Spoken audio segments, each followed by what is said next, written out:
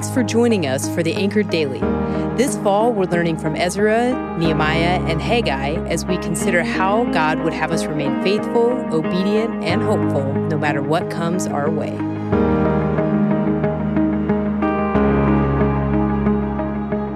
Hello, podcast family. This is Angie, and I'd like to tell you a story. Just a few short years ago, or maybe it was a lot more years, I was completing my junior year at the greatest university on the planet. That would be Purdue University, #BoilerUp. Anyway, that spring I went to a small missions conference and was greatly impacted by the mission stories I heard. I wondered, am I supposed to spend my last free summer serving somewhere? At the conference, I gathered info on over 100 different places in the U.S. that I could serve as part of a Presbyterian program called Volunteers in Mission.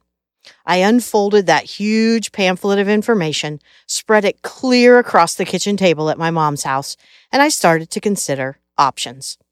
I decided to apply for 3 opportunities, one in Montana, one in upstate New York, and one in Hawaii. I picked all 3 locations because I'd never been to any of those places. A few weeks later, responses started to arrive in the mail, and I got really excited.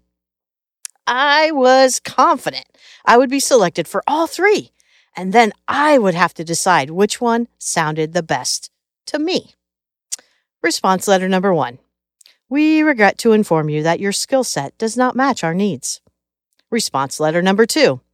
We regret to inform you, yada, yada, yada. Response letter number 3. We regret to inform you, blah, blah, blah. I was 0 for 3. Or in baseball terms, that is a strikeout. I was deflated and humbled. And as I whined to the Lord about it, I got the sense that He was trying to teach me something significant. Would I allow Him to show me a better way? Or would I wallow in my pride and insecurities, wondering if I just wasn't good enough? Would I sacrifice my own desires and follow His leading instead of my own? I felt led to the book of Isaiah, and chapter 6 poked my heart. Isaiah, aware of his own shortcomings and unworthiness, sought 2 things: forgiveness by acknowledging his sinfulness, and then the Lord's commissioning, in verse 8 declaring, "And I heard the voice of the Lord saying, Whom shall I send, and who will go for us? And then I said, Here am I, Lord, send me." I too sought the Lord's forgiveness, that I did not bathe my decision in prayer or wise counsel, or even consider what God wanted for my summer.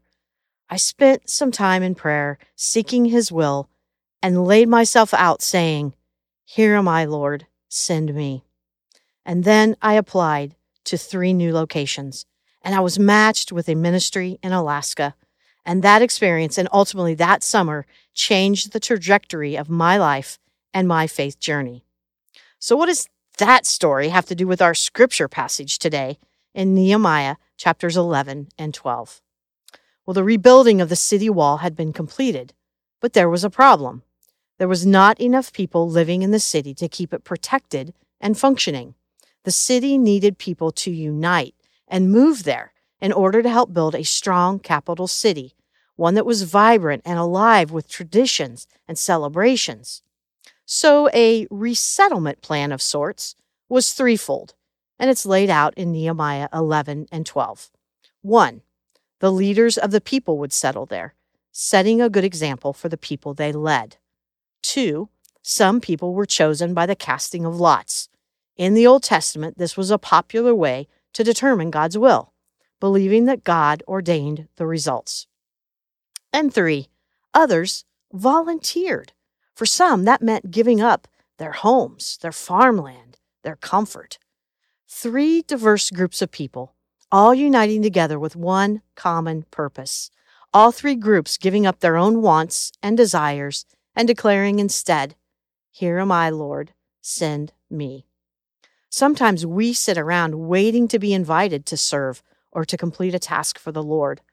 Other times we try to control it by doing it in our own strength and our own will, forgetting to invite God to the table to show us the way.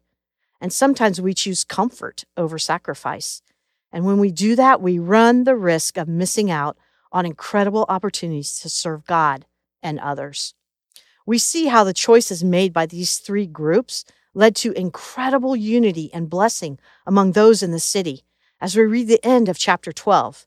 As one commentary noted, quote, in verses 44 through 47, we see a real picture of unity among the people. Unity does not equal everybody doing the same thing. Instead, unity occurs when each person faithfully fulfills the role or function that God has given him or her with a common goal, end quote. After several challenging months, the Lord has in essence been rebuilding Bethel. Our unity in him is what will keep us moving forward. We will achieve that when we each faithfully fulfill the role and the function that God has given to each of us. As together, we consider the broken, the lost, the hurting in our congregation and community, and we exclaim together, "Here am I, Lord, send me." Amen. Thanks for joining us again today.